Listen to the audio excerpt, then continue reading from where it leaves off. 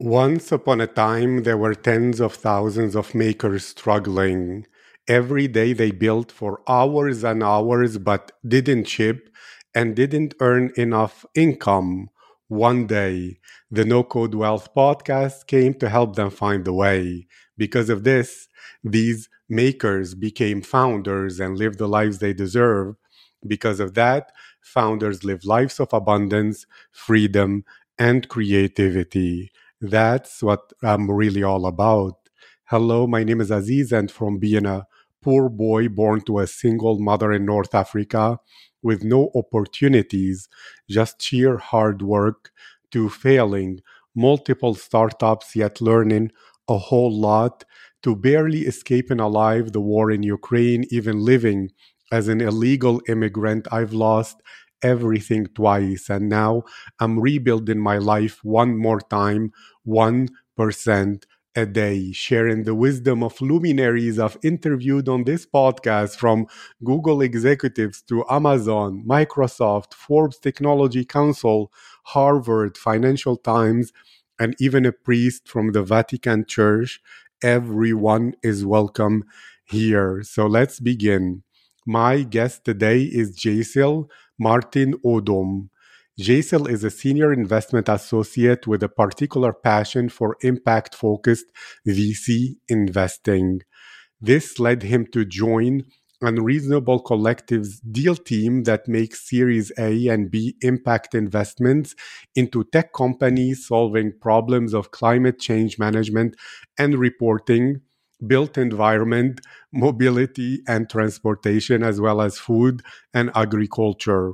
As a recent angel investor, Jaisal invests in women and diverse founder led impactful businesses. Beyond capital, Jaisal leverages his networks and expertise to support its portfolio companies to expand their impact further and faster. Jaisal, how are you today? Aziz, thanks for having me on the show today. I'm doing quite well. How are you doing today? I'm feeling grateful, lucky to be alive, and ready to play because although I believe in everything you're doing, I'll play the devil's advocate a little bit nowadays. Absolutely. And I will tell you, does investing in impact led companies really work for an ROI focused world? Or is it the same as those meme companies or whatever, where because of the hype, if a company has nothing to do with, let's say, blockchain or NFTs or whatever, they add it to their technologies, all of a sudden there is an impact on their valuation, but it's all vaporware. What's your perspective on this? Absolutely, Aziz. And it's a very great question. I think, like everything else, the answer is yes and no. There are some actors in the space who are definitely applying impact lens as a means to differentiate themselves and to get access to higher valuations.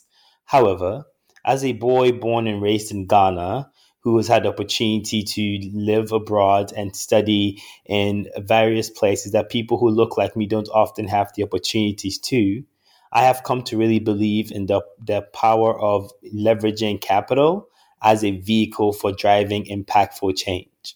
Growing up, I saw often that as I'm sure you know, growing up in North Africa, that there is a lot of charity and grant focused funding that oftentimes does not have measurable impact in people's lives and results in unsustainable uh, lifestyles and patterns.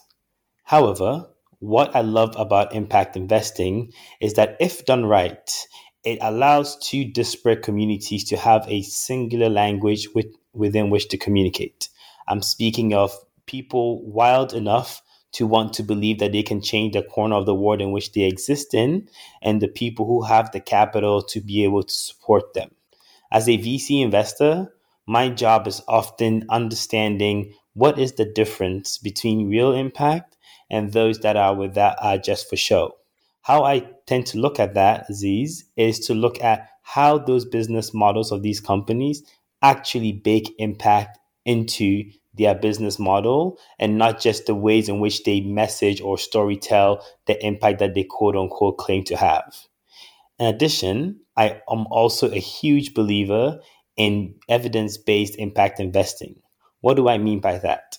I mean that for our portfolio companies, for example, we ask them and require them on a yearly basis not only just report the revenue metrics that all VC investors love, but also more importantly, the lives that are truly impacted by the works they do. To date, we have invested in companies that are reducing waste, food waste in underserved communities, such as the Gooder Company, as well as companies that are thinking through different ways to feed the future of the world, such as Air Protein Company. So, yes, to answer your question, I do think that there are some bad actors within the impact space. However, I have come to believe through my own lived experiences and the work that I'm so lucky to do that impact investing really is an opportunity for us to unlock potential for those who prior to this time in our generation would have not had access to this kind of investable capital. Thank you. This makes me think of something very specific. And it was a while ago. I remember someone was giving advice to all the people, especially the good people who think money is evil and that if you become wealthy, you become a crook and all that. And he said the best thing you can do for poor people or underprivileged people is to not be one of them. And that was a shocking statement. And then I thought about it first. Look, we live in a world where we can vote with our wallets to shape the future policies and the situation and the equality or inequality in this world. And therefore, if we're struggling or not using capital in order to shape the future in a way that benefits us, our people, and the 99%, let's say, then it won't happen on its own. We live in a world where money is power and money is vote by itself. Did I understand you correctly? Is this the deeper principle you're speaking about? Absolutely. So even though I would not frame it the same way, something that I realized really quickly when I moved to the United States for college was that there were so many people who looked like me, came from where I came from, who did not get the opportunity to even dream of becoming founders of companies that could impact the world in which they lived in. Why? Not because they didn't have the talent, not because they weren't as smart as the people I went to college with. The only difference was that they did not have access to the same amounts of capital that allows them to be able to dream big. So yes, I believe that as the world in which we exist now, money is, like you mentioned, being used as a vote. And until we intentionally start to direct the conversation beyond just investing for returns, as has been happening in the world so far, we will find that we'll continue to have issues where capital is going into areas that don't really add much to the average person. I'll give you a good example. We are always clamoring about the impact of climate change on the earth. However, the studies show that this conversation has been going on since the 80s. How it's only till recently when we started to really put capital behind some of these innovations that in fact we began to see unlocking of great value. A good example of that is our portfolio company Air Protein. Air Protein is in actual fact unlocking technologies that were designed by and abandoned by NASA to now create air based proteins in the lab. Why this is interesting is because Dr. Lisa Dyson has had many years of research experience, but being able to have access to capital to unlock the opportunity that this technology provides is where we began to see the potential to feed the future generations in a way that is less harmful for the earth than the ways we currently do right now.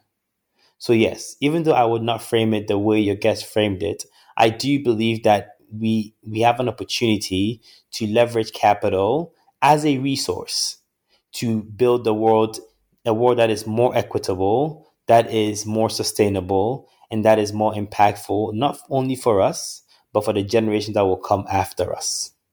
Thank you. Then I have to ask many questions because you deal with Series A and B, where a lot of it there is a lot of failure, a lot of ideas that won't come through, and all that.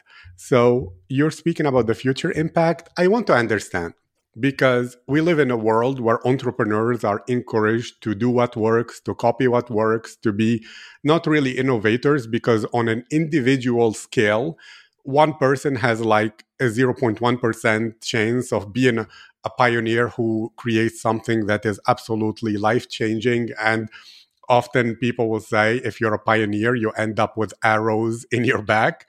But at the same time, there is this dichotomy or tug of war, even in the VC realm, between going for companies that have found product market fit that are already going to scale so that your investment are more secure, or going for the crazy ideas, like what you spoke about, or the Apple, what is it, 1984 or whatever, advertisement where they have that quote about it's the people who are crazy enough to think they can change the world.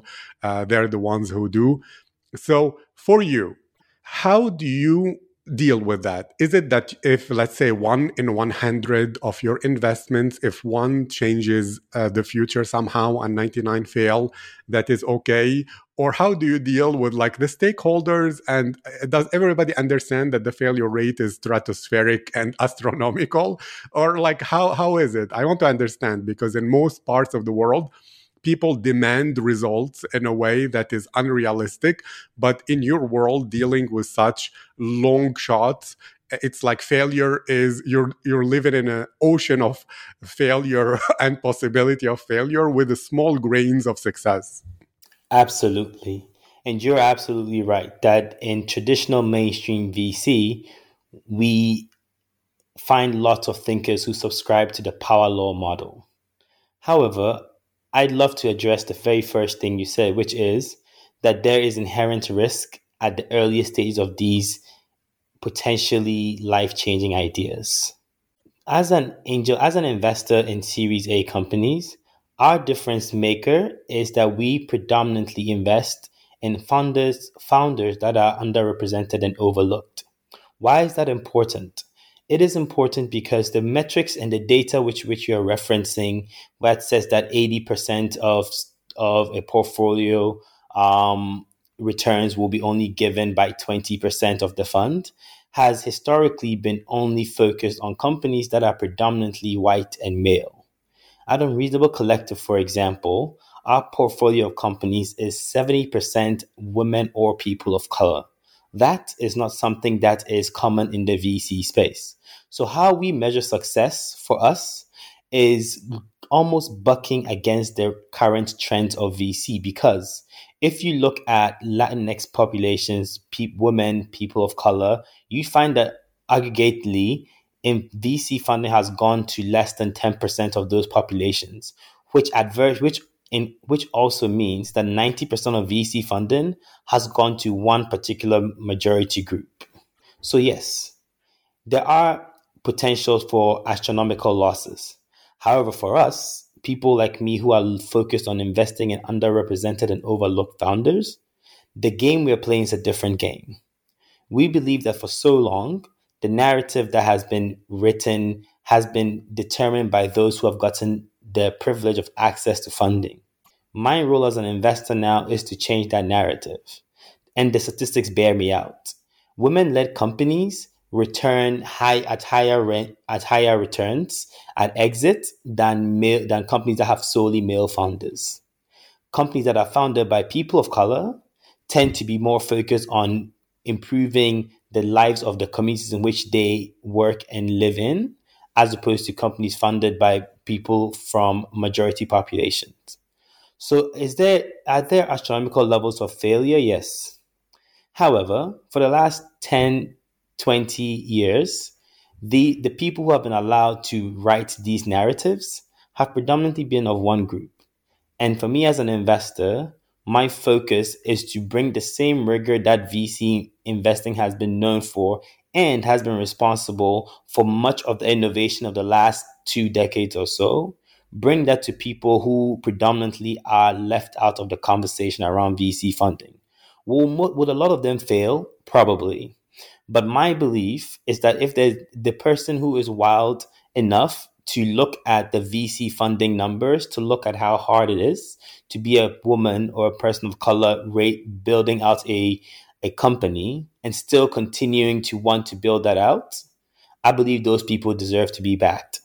Because for so long, and as we can see now in the markets in which we live in, lots of people get funding for ideas that do not have sustainable basis.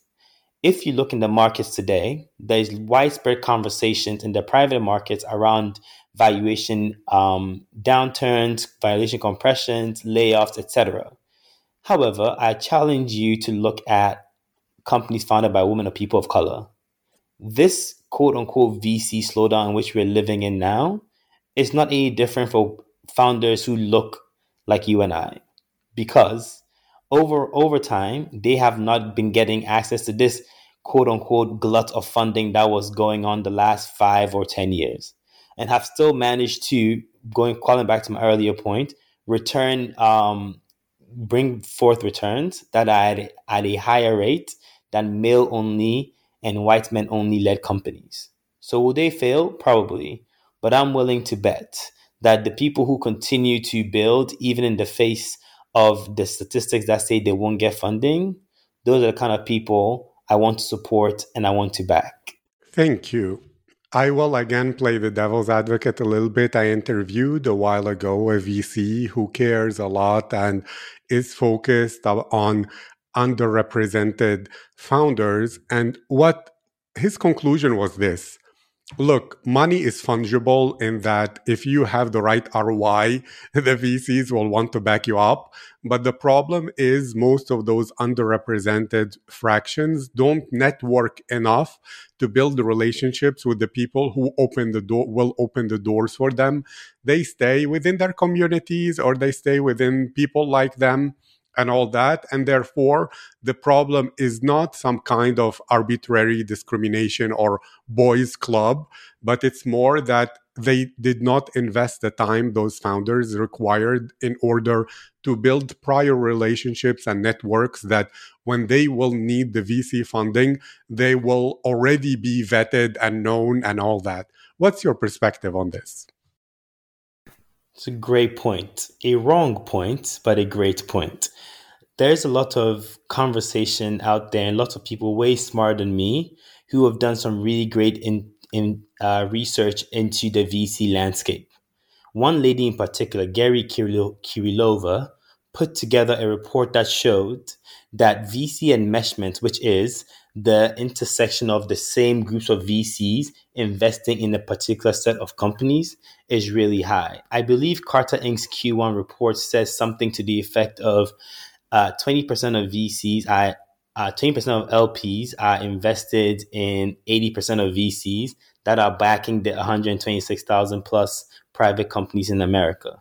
So yes, it's an easy answer to say that underrepresented founders do not network enough, do not hustle hard enough, did not preemptively make connections. But I'd like to challenge that.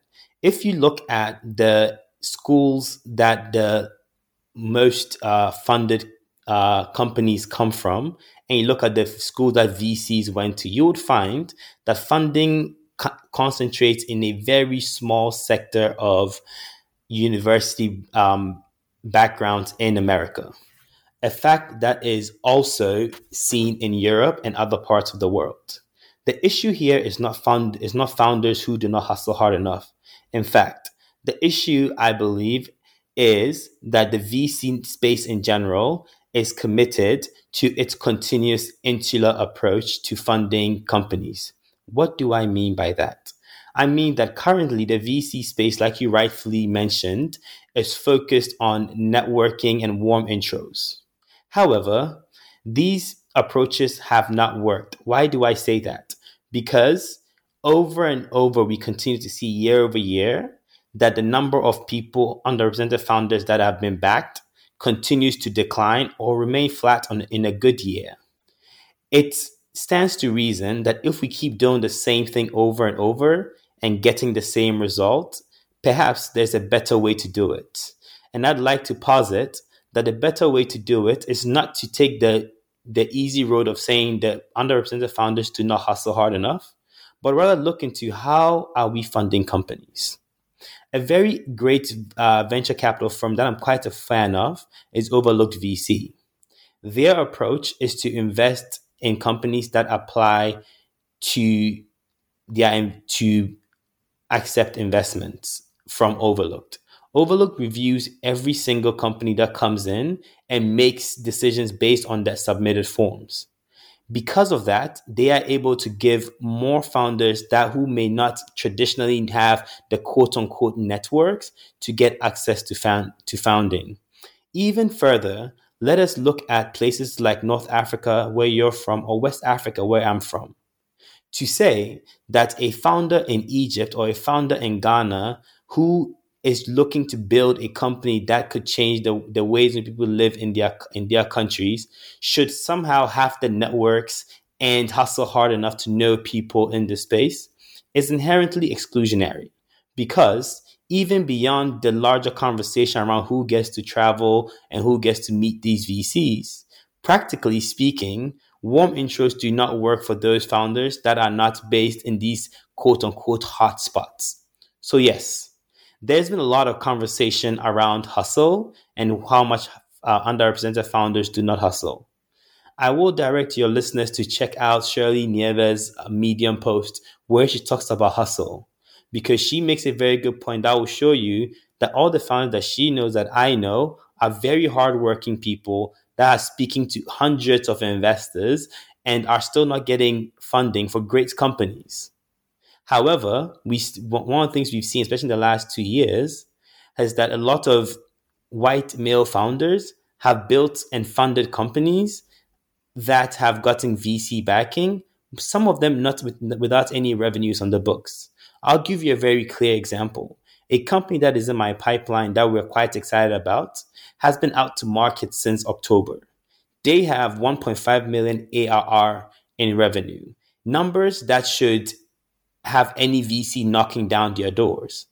Yet still, traditional VCs continue to say that the problem they are solving is only focused on a very quote unquote small subsect, and so they are not interested.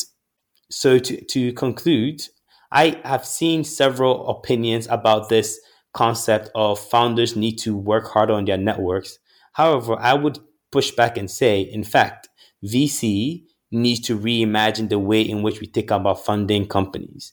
And some people way smarter than me, Dell Johnson, for example, have written multiple articles about the different ways in which VC enmeshment continues to systematically, whether intentionally or not, keep out founders of underrepresented or non-traditional backgrounds. I love this. So let's say I am a founder of an underrepresented founder.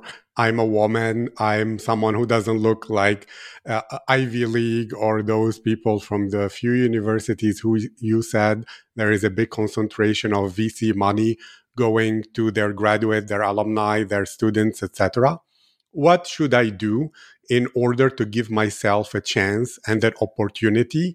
As well as, can you speak about your work, the VC firm, or your angel activity in order to inspire some ideas, or people who would like to support the work you do, they can do so? Absolutely, Aziz. I would say that there is no one size fits all. However, a few things that I've seen have often been very helpful are: one, targeting funders that understand the story and the background from where you're coming from.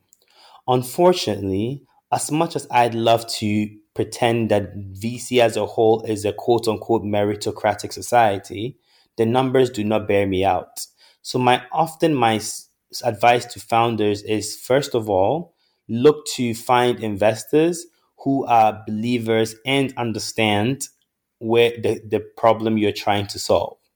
The second thing I always encourage my founders to do is think through how best can you start to build an actual business that can survive with or without VC funding. Why is that important?